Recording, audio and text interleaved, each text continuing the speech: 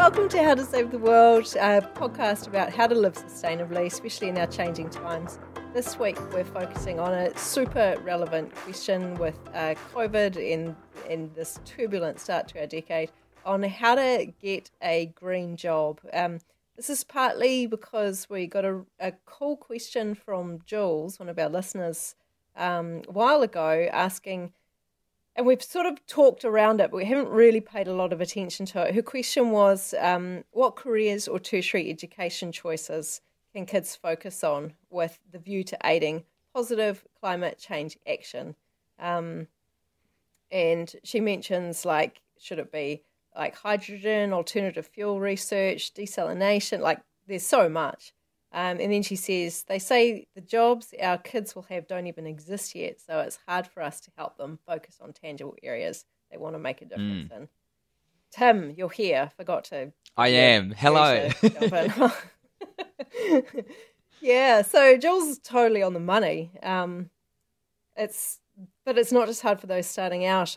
I'm seeing it with my peers as well. I think this is a really, really relevant topic for everyone.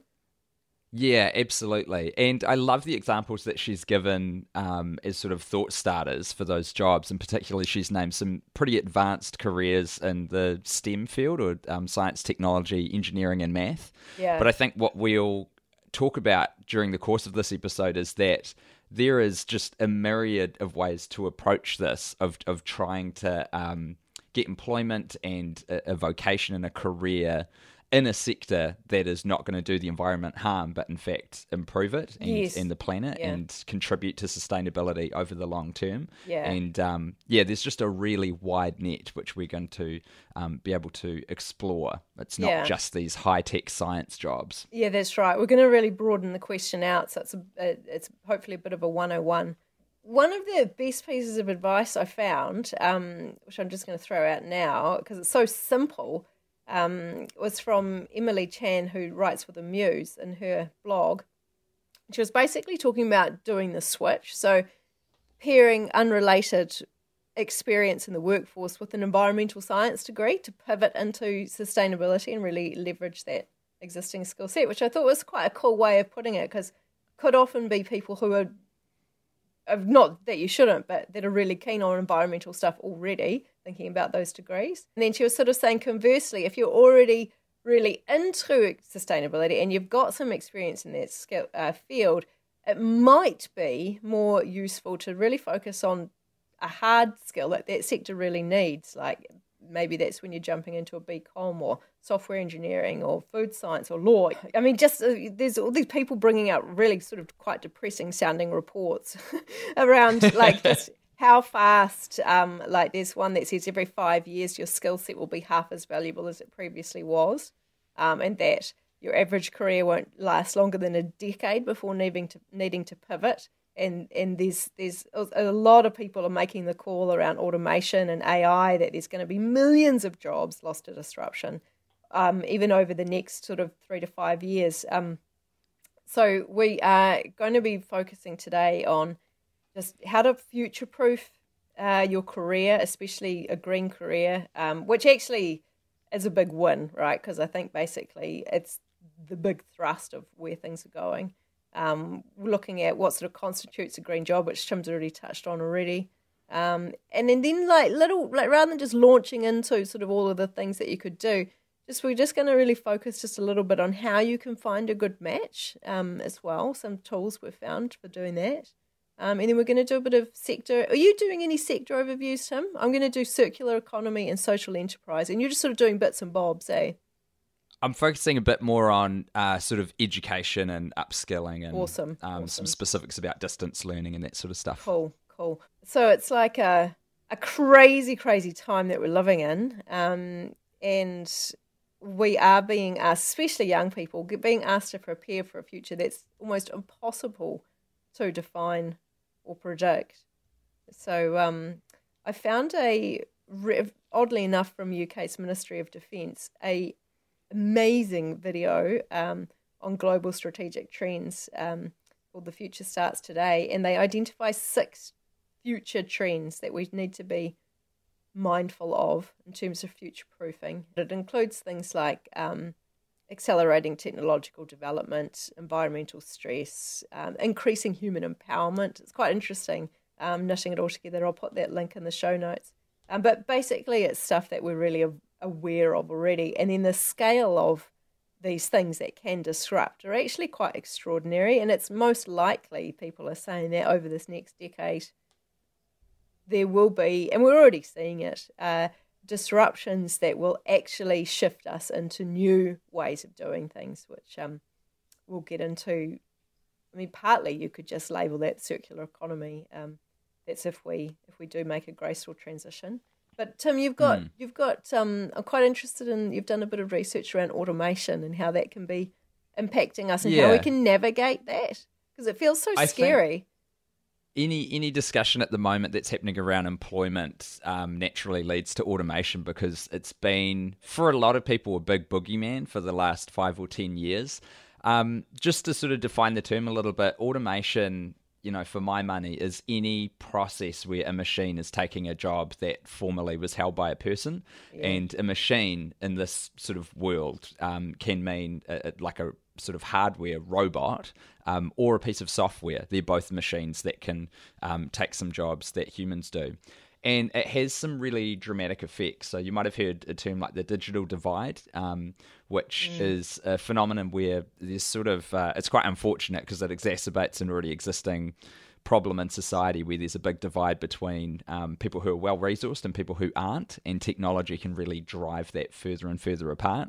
So there's a lot of low-skilled jobs that are disappearing where you didn't need like a big tertiary education or anything like that to get into it. Those jobs are being taken up. So there was a report that had data from PwC and the United Kingdom's Office of National Statistics, and they've modelled how many jobs per sector are at risk as being taken by automation by 2030. And the very top of the list was chefs and catering industry. Really? At number, yeah, that was so like food prep basically is the number one at risk. Yeah, that was really unexpected. I didn't expect to see that so high either. Second equal was arts, entertainment and recreation and manufacturing. Hang on, what? Tell me what? I would have thought the arts entertainment was very safe. Yeah, I would have thought so too. I guess it's potentially because the entertainment products that we're consuming can be made by less and less people. So, for example, where before you might have gone out to some live entertainment, now we're seeing a trend of everyone sort of staying home and watching Netflix. So maybe it's that constriction in how we absorb entertainment. There's less people involved. Manufacturing was on par with that in second place, and then it went construction and then wholesale and retail. So that's not that's a model. So that's predicting the jobs that are most at risk next. There's already been huge moves due to automation and AI. Interestingly, the sectors that were at the lowest risk were education, health and social work, and the legal profession. And once again, this is all just down to one report that I saw, but PwC is one of the largest firms in the world for accountancy, and the UK Office of National Statistics is pretty trustworthy as well. We've already seen automation change the nature of work for a lot of sectors. Like automotive is a really crystal clear one, where when cars first started getting mass produced, Henry Ford created the assembly line in factories where each person had a job specialized, and it allowed us to build cars far quicker, and it allowed people to get paid better than what they were before. And now if you look at a car factory, they're highly robotic and automated, but they're actually using machines that are often called cobots because they need humans to work with them. So that will be a trend that I think we'll continue to see, where the robots will reduce the number of human workforce, but there will definitely be people necessary to oversee them or do certain tasks that robots can't easily do.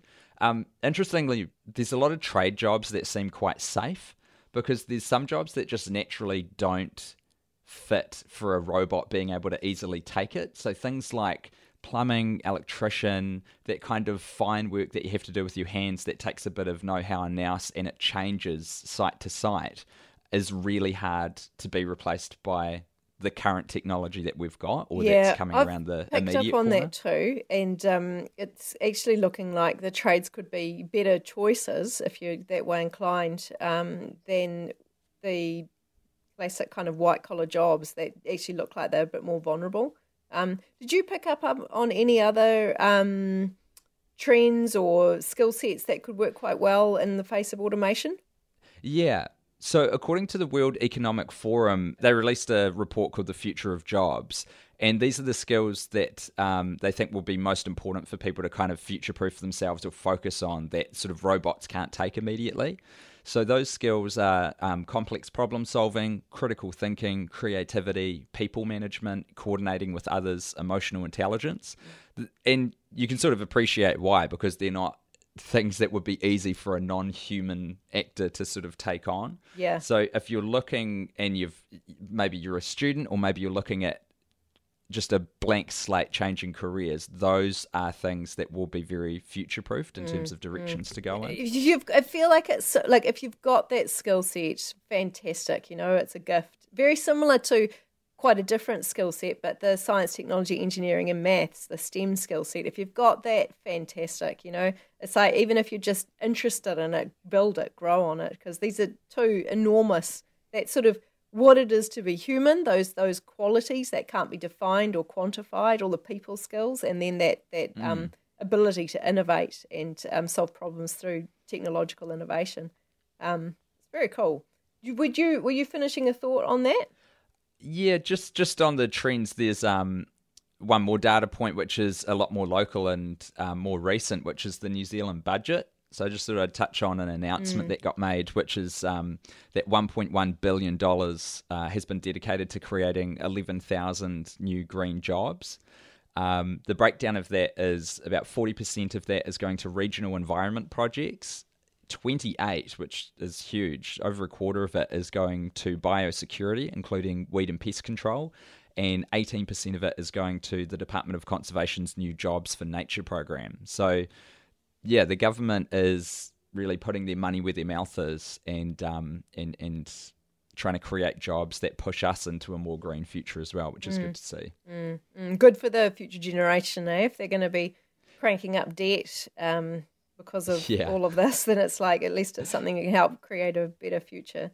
And there's always, wiggle room and discussion to be had. I saw Greenpeace leading some criticism that it doesn't go far enough and perhaps could focus on some different areas. But, overall, I think throwing $1.1 billion dollars. It's like, because I've heard the opposite, of course, as well. It's a huge, if you don't understand or if you're just not aligned, that's a huge blow. You're looking at that money that could have been spent on improving our infrastructure to create much more attractive investment opportunities for businesses overseas, and it's just seen as a huge missed opportunity from people coming from other perspectives. So yes, great. Let's just celebrate. That's politics for you. Yeah. Yeah, so maybe should we move on to just a little bit of a bit of mindfulness around how people can find the best match for them, because we've already just sort of blown it out and just talked about everything. My first year at university, I covered my bases because I had no idea what degree I wanted to do. So I did some science, some commerce, some of the arts, some of the fine arts, before ultimately ending up doing a BA, which is kind of predictable, when you don't know what you want to do. So I really can understand the pain that I guess particularly younger people go through trying to work out what it is they want to do. To be honest, it wasn't until I was in my 30s that I really started to find myself a bit more with the stuff and work it out. So not that this is probably solve your life issues if you're really struggling, but I have found some fantastic resources, and just to frame it, I think more or less we're attracted to kind of that manual stuff, like your hands as being the thing, like it's the chefs, the gardeners, crafts, all of those wonderful things. So that sort of stuff, it's kind of like maybe looking at permaculture, repopulating the countryside is a huge thing we won't sort of go into in this episode, but there's just so much to be done in that space. There's earth buildings, eco building, all the conservation stuff, which, Tim's just said about some enormous injection of money in New Zealand in that space at the moment. Funnily enough, food prep was on my list, but perhaps not with all the robots coming. And then the whole waste to resources sector, which is a big part of our future in terms of circular economy. Then you've got the head stuff, which is your whether that's your strategic problem solving stuff or your technological innovations. Probably heading off to uni, I guess, to do something in that field. And then the third thing I've kind of identified is that which we've already mentioned, the relational soft skills stuff, which they're saying is just more important than ever. So it's like, what is it that you are naturally drawn into? And maybe you're a networker. I've got some, 5 and 7-year-olds in my life, and they learn names. It's so interesting watching these two girls, and it's a skill that they have that you wouldn't necessarily pinpoint, but actually they are very skilled at meeting people, learning names, memorizing the names, and they want to be able to connect people in and find out where they fit out. And I know other children who aren't at all interested in that sort of stuff. They're not at all even interested in saying hello, and it's like those little girls are natural networkers, and it's like maybe you can identify some of that stuff that might not be particularly valued or sort of particularly put in a career box, but it's like so important finding out who you are and what really makes you sort of work. There's so much stuff that you can do, little tests and all that sort of stuff. There's a classic career book that if you haven't checked out, it's called Do What You Are. It's been around for ages. I think it's in its 4th edition now. That's really helpful. And then I found a list of career tests that you can do, personality type career tests. There's dozens on this. They're all free to look at your sort of career aptitude. So I'll put the link in on the show notes, but you find it on the balancecareers.com website. So yeah, I think good luck.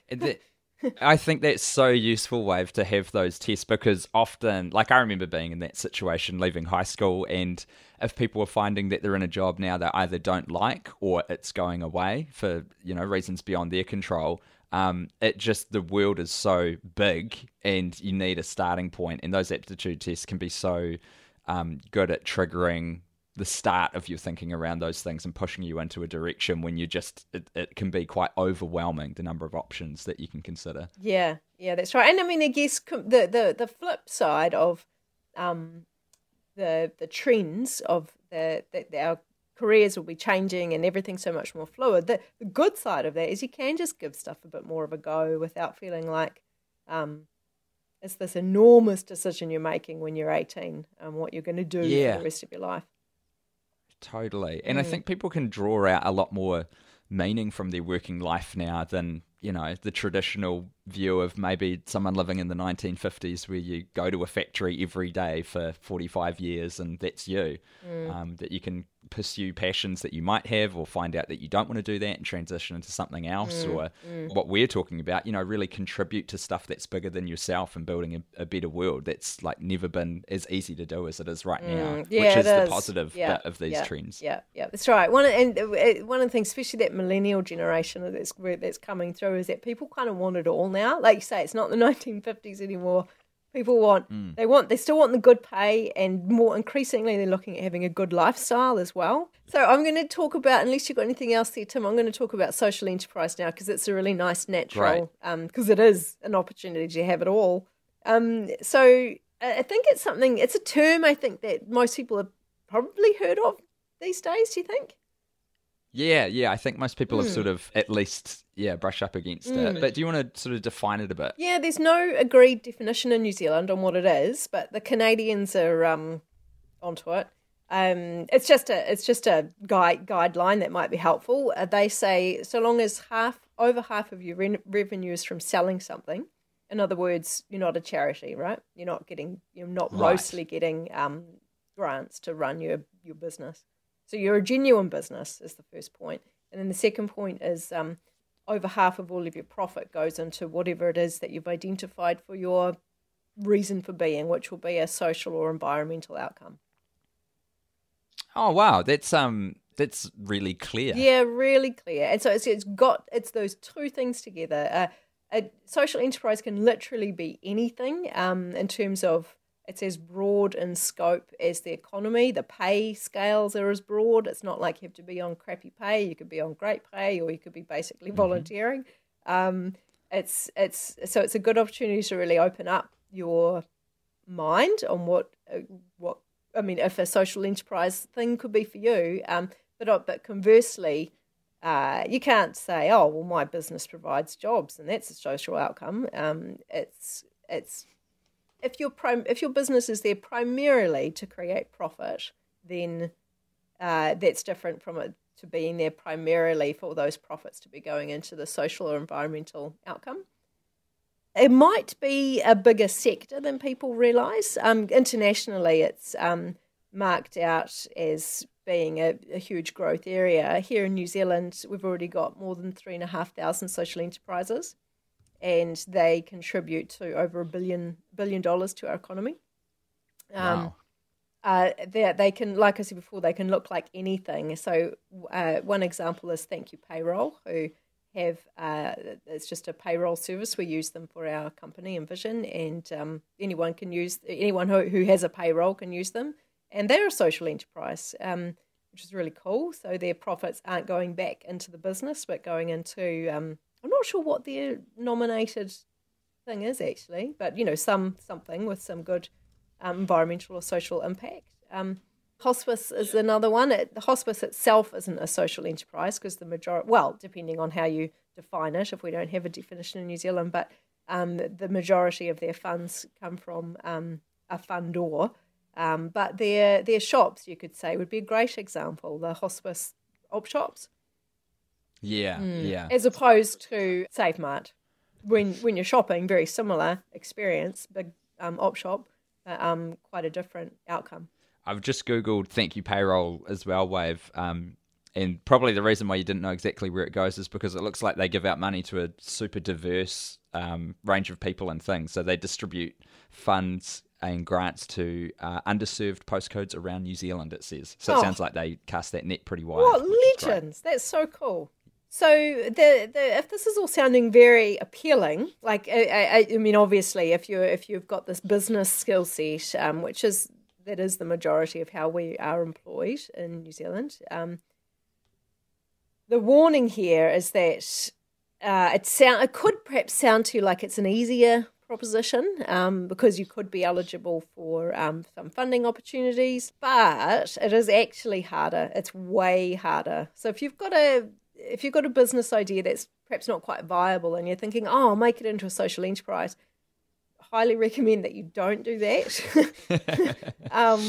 because at the end of the day, people don't want to pay any more, really. They basically, what you'll be stuck with is trying to get your business model working as well as getting your impact model working. It's just much harder. Rather than having one bottom line, you've got to have two or three.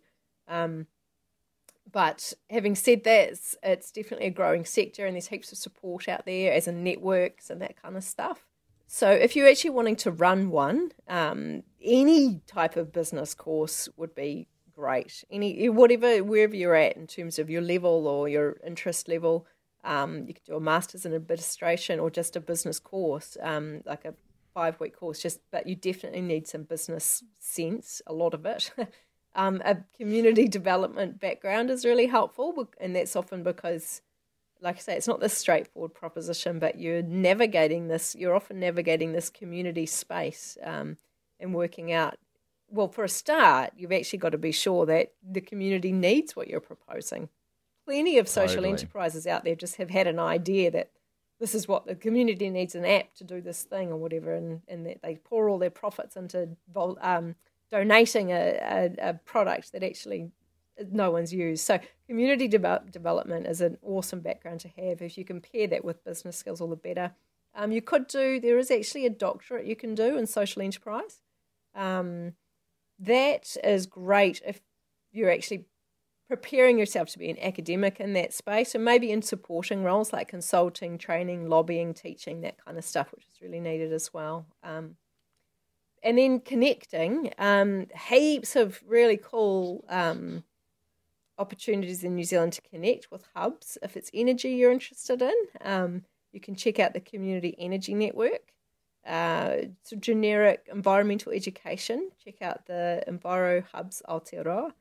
If it's waste, which is an enormous sector, because classic waste is a resource, so it spawns a lot of enterprise because you can get your resources for free and just upcycle and create businesses.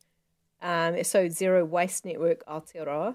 To connect in with the activities there. And then there's local organisations, again, just, Google your area, hope for the best. But I can point out Impact Hubs Waikato and Social Enterprise Auckland, both really good organisations for helping people interested in trying to find out a bit more. Nationally, there's Akina, which is a consultancy, just to point out that they're not like peak body organisation. They can't sort of help you for free. They are there to offer their services as a consultancy. But having said that, it's really worth being aware that they're there, checking out the sorts of resources that they can provide. They've got some great introductory stuff on their website, and just sort of connecting in. Once you've connected in on one or two or even three levels with some of those organisations, you would be really well placed to start to work out what you can do in the sector, whether it's starting something or supporting something, looking at where the gaps are and the opportunities.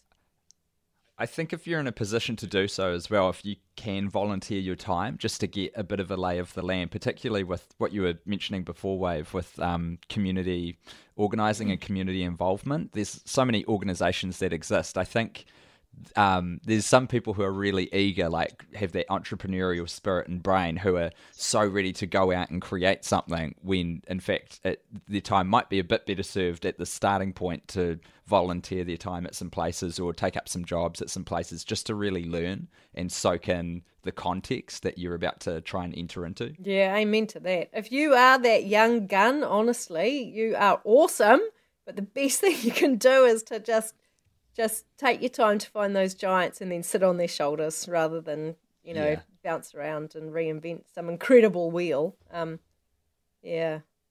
But just a note on that as well that I sort of forgot to mention before, but I did write down as something to cover.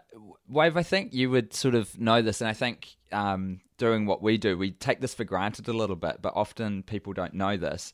If you're thinking about getting into a sector or taking up a role or just trying to change your career path, and there's someone that who is doing something kind of cool that you're interested in, you would be surprised at how accessible people are, even if you don't know them, but you just sort of know what they do, or they don't know you at all. You can reach out and just say, hey, can I buy you a coffee and just have a chat to you for 30 minutes about this? Or can I jump on a Skype call with you? And if you can, just be conscious of people's time and that they're sort of helping you for nothing, and be gracious about that. If you prepare a few questions that you really want to drill down and find out about the path that someone else took and what you can get out of that and what you can replicate, people are generally speaking pretty free-flowing with information. I think people overlook that opportunity to mine people for their experience and their information. Yeah, that's cool. And to add to that, someone once said to me, to do that and then to end with asking, is there another person or another couple of people that you can recommend that I talk to, and then aim to be interviewing 20 people or like quite a large number of people to really get your head around something. And that also means that you're now on the radar of a lot of people. Yeah, that's if you're brave enough, get jobs and opportunities. Yeah, it's awesome. So circular economy. I'm just going to really briefly touch on this. Yeah, this is really interesting. It's kind of almost a non-category in a way, because it's like our economy will hopefully transform to a circular economy over the next decade. At the moment, it's extractive, which is just you take a resource, you make it, and then you throw it. So it's linear, and we need to make that circular so that there's never a throwing stage and there's never a grabbing stage, or certainly within the bounds of nature, just to take a little, and then to look at the maximum value per unit that you can extract out of that resource. So at the moment, it's almost the opposite. We're looking at through flow. We're looking at maximum profit, and the faster the through flow, generally, the higher the profit. So that's a key shift, is to looking at a unit and how much value you can get out of a unit. So essentially, it's just an economy that can regenerate natural systems while advancing human systems, or while advancing a flourishing human society. That's great. Yeah. Surely that should be the dream. Yeah.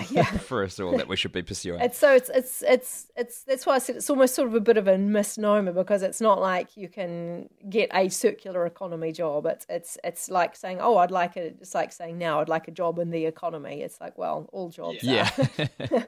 But anyway, it is all hands on deck as we transition or aim to transition to this quite new way of doing business.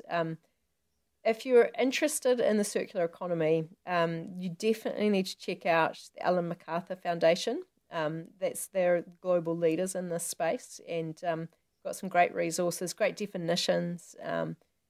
They're looking at this being a $1 trillion opportunity, and seeing also quite encouraging stories around how this is already happening. It's already penetrating millions of industries around the world, and there are a lot of big corporations that have already got quite ambitious circular goals as well.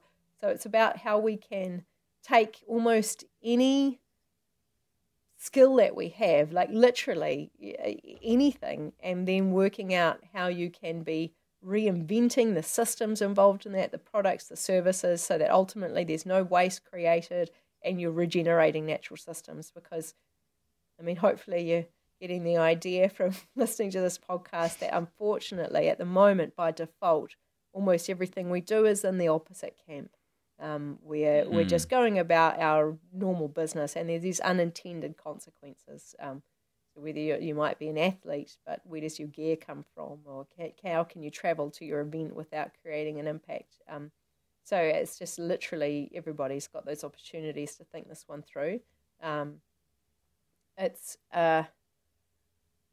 one way of thinking about it is zero waste, because of course if everything that is an output, if it never gets thrown, it becomes an input into a new circle or an existing circle, and so things go round and round. So anything in the zero waste space is very futuristic.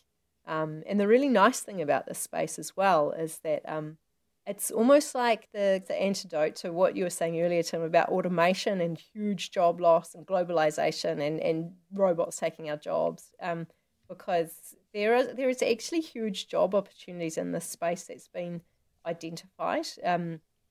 We need product redesign. We need packaging redesign. We need people focusing on reverse logistics, and people trying to work out how one person's trash can be another person's treasure, basically. So I'm going to include in the show notes some resources for a circular economy. James Griffin in New Zealand, through Sustainable Business Network, has done some really great stuff here. He's possibly one of our preeminent thinkers in this space. So I'll include a couple of links to stuff he's done, or SBN's done, and emerging jobs in the circular economy and essential elements if you're looking at future-proofing your job for a circular economy.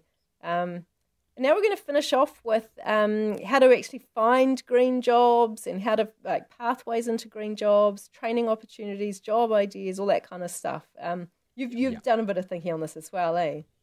Yeah, I've found a few sustainable side hustles, I'm calling them, which is I mean, this very well could be your full-time income, either a basket of these things or pursuing one really heavily. But what I like about this idea, because this is what I've done throughout my working life, is you can sort of hold down a job while you upskill in a different particular area, while you're earning a little bit of money from that. And then when you're ready to sort of transition away from your former job, you can do so and launch, more full scale into this other thing. So I've just got a few examples here of the types of things that you could pursue. The first one is freelancing, which I know is a super general term. So what I mean by that is finding something that you enjoy, a hobby, and figuring out how to make income from it.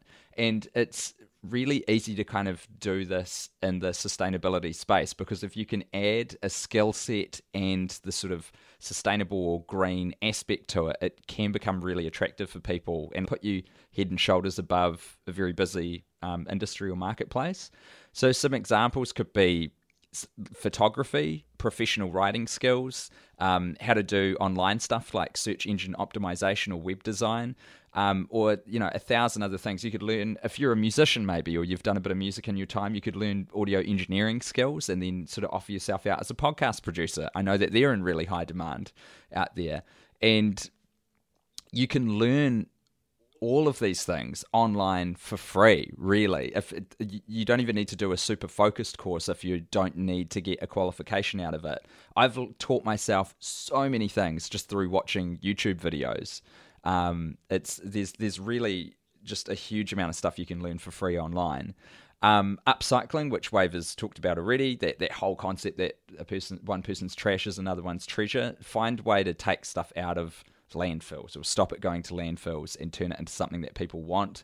Basic examples that we see a lot are things like creating clothing or like wallets or jewelry out of things that other people are throwing away. Like I've got an awesome courier bag that I got that's made out of an old billboard, for example. But you can do it with other things as well. Like you can do it with technology. People often don't know that they're throwing away like an old computer or something like that, which is a bit slow but in perfect working order. And you can learn how to fix it up, put a new operating system on it, and it'll run fast, and then find either a way to sell it, or you could even get it to schools or underprivileged people who wouldn't get access to that tech normally. Resource collection, which is just about, you can intercept stuff going into that waste stream by offering your services out, and you can kind of market yourself as a trash collector for people. So go around to their house and take their things away, but what you're actually doing is preventing it from going into a landfill, and you can sort out how these resources can be either used or disposed of way more responsibly than if that person was sort of left to their own devices. And a really interesting local one that I found was Courier by Bike. So there's a company in Palmerston North called Dash Bike Couriers, and it's just this guy who's a Brazilian jiu-jitsu instructor who wanted to get fit and make a buck on the side, and he does it in a really sustainable way by shooting stuff around town on his bike. So he transfers documents and small packages around for $3 a package. He gets fit while doing it. He gets to see the city, get fresh air, and make money. And he's taking cars off the road by putting those things on his bike. Oh man, cool. This section essentially is going to be mostly useful if you're looking at the show notes, but I'll just flag it for you. I personally really like looking through lists of like big lists of jobs or of whatever it is when I'm brainstorming to get ideas. So I've got some links to websites that have actually got enormous lists, like over 100 different lists of possible career paths for environmental green jobs. So I'll put in the links, but we're looking at greenjobs.co.uk and environmentaljobs.com.au. There's also links to fastest growing green jobs, and I found a really interesting article from USA in jobs in electric vehicles going forward. It's quite detailed, so I thought if there's anyone particularly interested in that, it's quite a cool little article. Then if you're actually in the market right now looking for jobs, there is some really specific websites that are just for this, they're really well patronised and really good resources. So globally, there's environmentjobs.com, US, there's greenjobs.com, UK, greenjobs.co.uk. And on it goes. There's stuff for Canada and Australia as well. Interestingly, there's no greenjobs.co.nz, so just saying, if anyone's interested in that. But what we do have in New Zealand is a couple of really cool websites, particularly for conservation jobs.co.nz and dogoodjobs.co.nz. They are really cool. They just only focus on not-for-profits, NGOs, charities, and social enterprises. So that's a really cool, and again, good place to go for ideas if you're just interested, seeing what's available, what's looking. Yeah, and that last one, Do Good Jobs, they're used by some really big players like Greenpeace, get people from there, and Oxfam and Volunteer Services Abroad. So that's, yeah, I'd struck at that one as well. It's a really good one. Yeah, it's cool. Job training opportunities. I think some of the stuff you've said, Tim's really awesome, actually, around how you can actually just do a lot online and volunteering. There's just so many, actually, it doesn't necessarily need to be formal training. Basically, in the day, you just need the skill set, and it needs to be recognised. Of course, there's heaps on offer from our universities and technical colleges, and that information is relatively easy to find. So I'm not going to kind of go into it, but we talked about pairing sustainability with a BCom or environmental science. Anything in the sciences for technical experts. And there's Masters in Public Policy, which, if you haven't heard of and you're interested in developing your potential leadership in local and national government or even NGOs, that's quite a good one to know about if you've got an undergrad and you're not quite sure what your next move is. Yeah. Can I just tack on some stuff about distance learning? Oh, yeah. Because that's something that I've done. So there's a big trend. I didn't even know that we had a productivity commission, but there's a New Zealand Productivity Commission who issued a report in March called Technological Change and the Future of Work. And they identified a bunch of risks and what the future looks like and what the trends are. And they made several recommendations to the government. And one in particular that stood out to me was around micro-qualifications. So that is basically getting a bunch of academic papers, and it doesn't have to be necessarily to like a degree. You could get a diploma, or you can even just do the papers to have something to attach to your existing skill or other qualifications. Ooh. And I've got a little bit of experience with this because I studied through Open Polytechnic in New Zealand and did full distance learning. So they just send you the course materials. You have interaction with your classmates periodically online and with your tutor.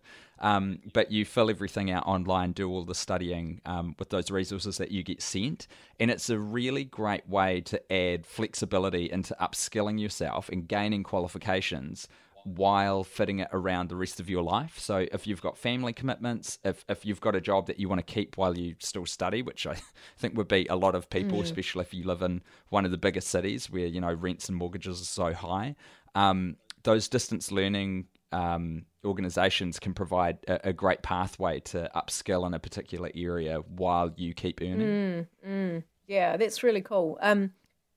What else have we got here? If you are interested at all in agriculture, sustainability, and that field, there is, check out permaculture.org.nz, and they've got a training education page. There's such a thing as the Permaculture Design Certificate, which is 72 hours of formal tuition, and is such a good grounding in permaculture, which of course can go into anything in the design space or agriculture space, community development space. Resource recovery training is offered by Zero Waste Network. I've got some interesting case studies too we can talk through. Diane is a venture capital impact investor, or she's working her way towards that. So impact investor, that's basically providing the finance for a social enterprise. I met her a few months ago. She's an investment banker, and she took 6 months off to actually volunteer and just go around the world. She had a great holiday. She got exposed to all this regenerative agriculture and a whole world of people living sustainably, and that break allowed her to step back, to reflect and re-energise. It was a really intentional time to take out of quite a stressful career, where she really re-evaluated what she wanted to do and then decided to pivot into after having checked out a scene and looking at what was happening in it through her volunteering work, and just really recharging the battery, she decided to pivot into this venture capital investing. That's great. Yeah, really. I'd really like the way she rolled. I thought it was really cool. And then Pravin is our mate who we've already interviewed for Fair Trade. He's now working at Sustainable Business Council. I was quite interested in his career path because he always knew he wanted to do something to do with business and ethics. His family was from a long line of sugar farmers, and he really felt that pain, I guess, of being in an unjust system. So he studied international management science, which included a year of overseas work, and he also volunteered. It's interesting how often this volunteering thing's cropping up. He volunteered at Fair Trade International, which was where he wanted to work. And that when a job did come up, he was really well placed with, by the time he had the right degree and relevant work experience, and he'd volunteered in that actual organisation. My own weird career path, which was kind of like I had a BA and I didn't really know what to do with it. And then it was really that personal quest, I suppose, of the zero waste year. And then I just started volunteering my time when I was asked to come into schools or universities to talk about zero waste and how I did it, which actually eventually turned into an employment opportunity. I ended up as eventually became a senior community advisor at Auckland Council and the Waste Solutions team. And that was all about exactly what I'd been doing when I was volunteering my time. So I think, volunteering is pretty important. And then that, I guess, just highlighting that's a massive sector, that council and government sort of sector, that if you're green-minded, you might find that there's a good fit for you there. That is it. Fantastic. Well, there are some very detailed show notes for this episode, so please have a read of those if there's particular things that you want to fall down the rabbit hole in. And we'd highly recommend that if you've got particularly younger people in your life or people who are looking for a life change and they're very interested in the green economy and getting into sustainability as a job and a career path, get them to listen to this episode. Share it around. That'd be really cool. And if you've got any other questions specifically for us, send them in. Get in touch on our Facebook page. So if you just go to facebook.com/howtosave-the-world, that's us. Give us a like and you can fire through any specific messages to us. Yeah, that'd be awesome to hear from you guys. Keep those questions coming in, or suggestions for topics for us to talk through. It really makes a big difference on how we, what content we decide to put out there once we can see what people are really interested in. So if this is you, if you're really making or considering a big step, good luck. I hope it all goes well and you're awesome.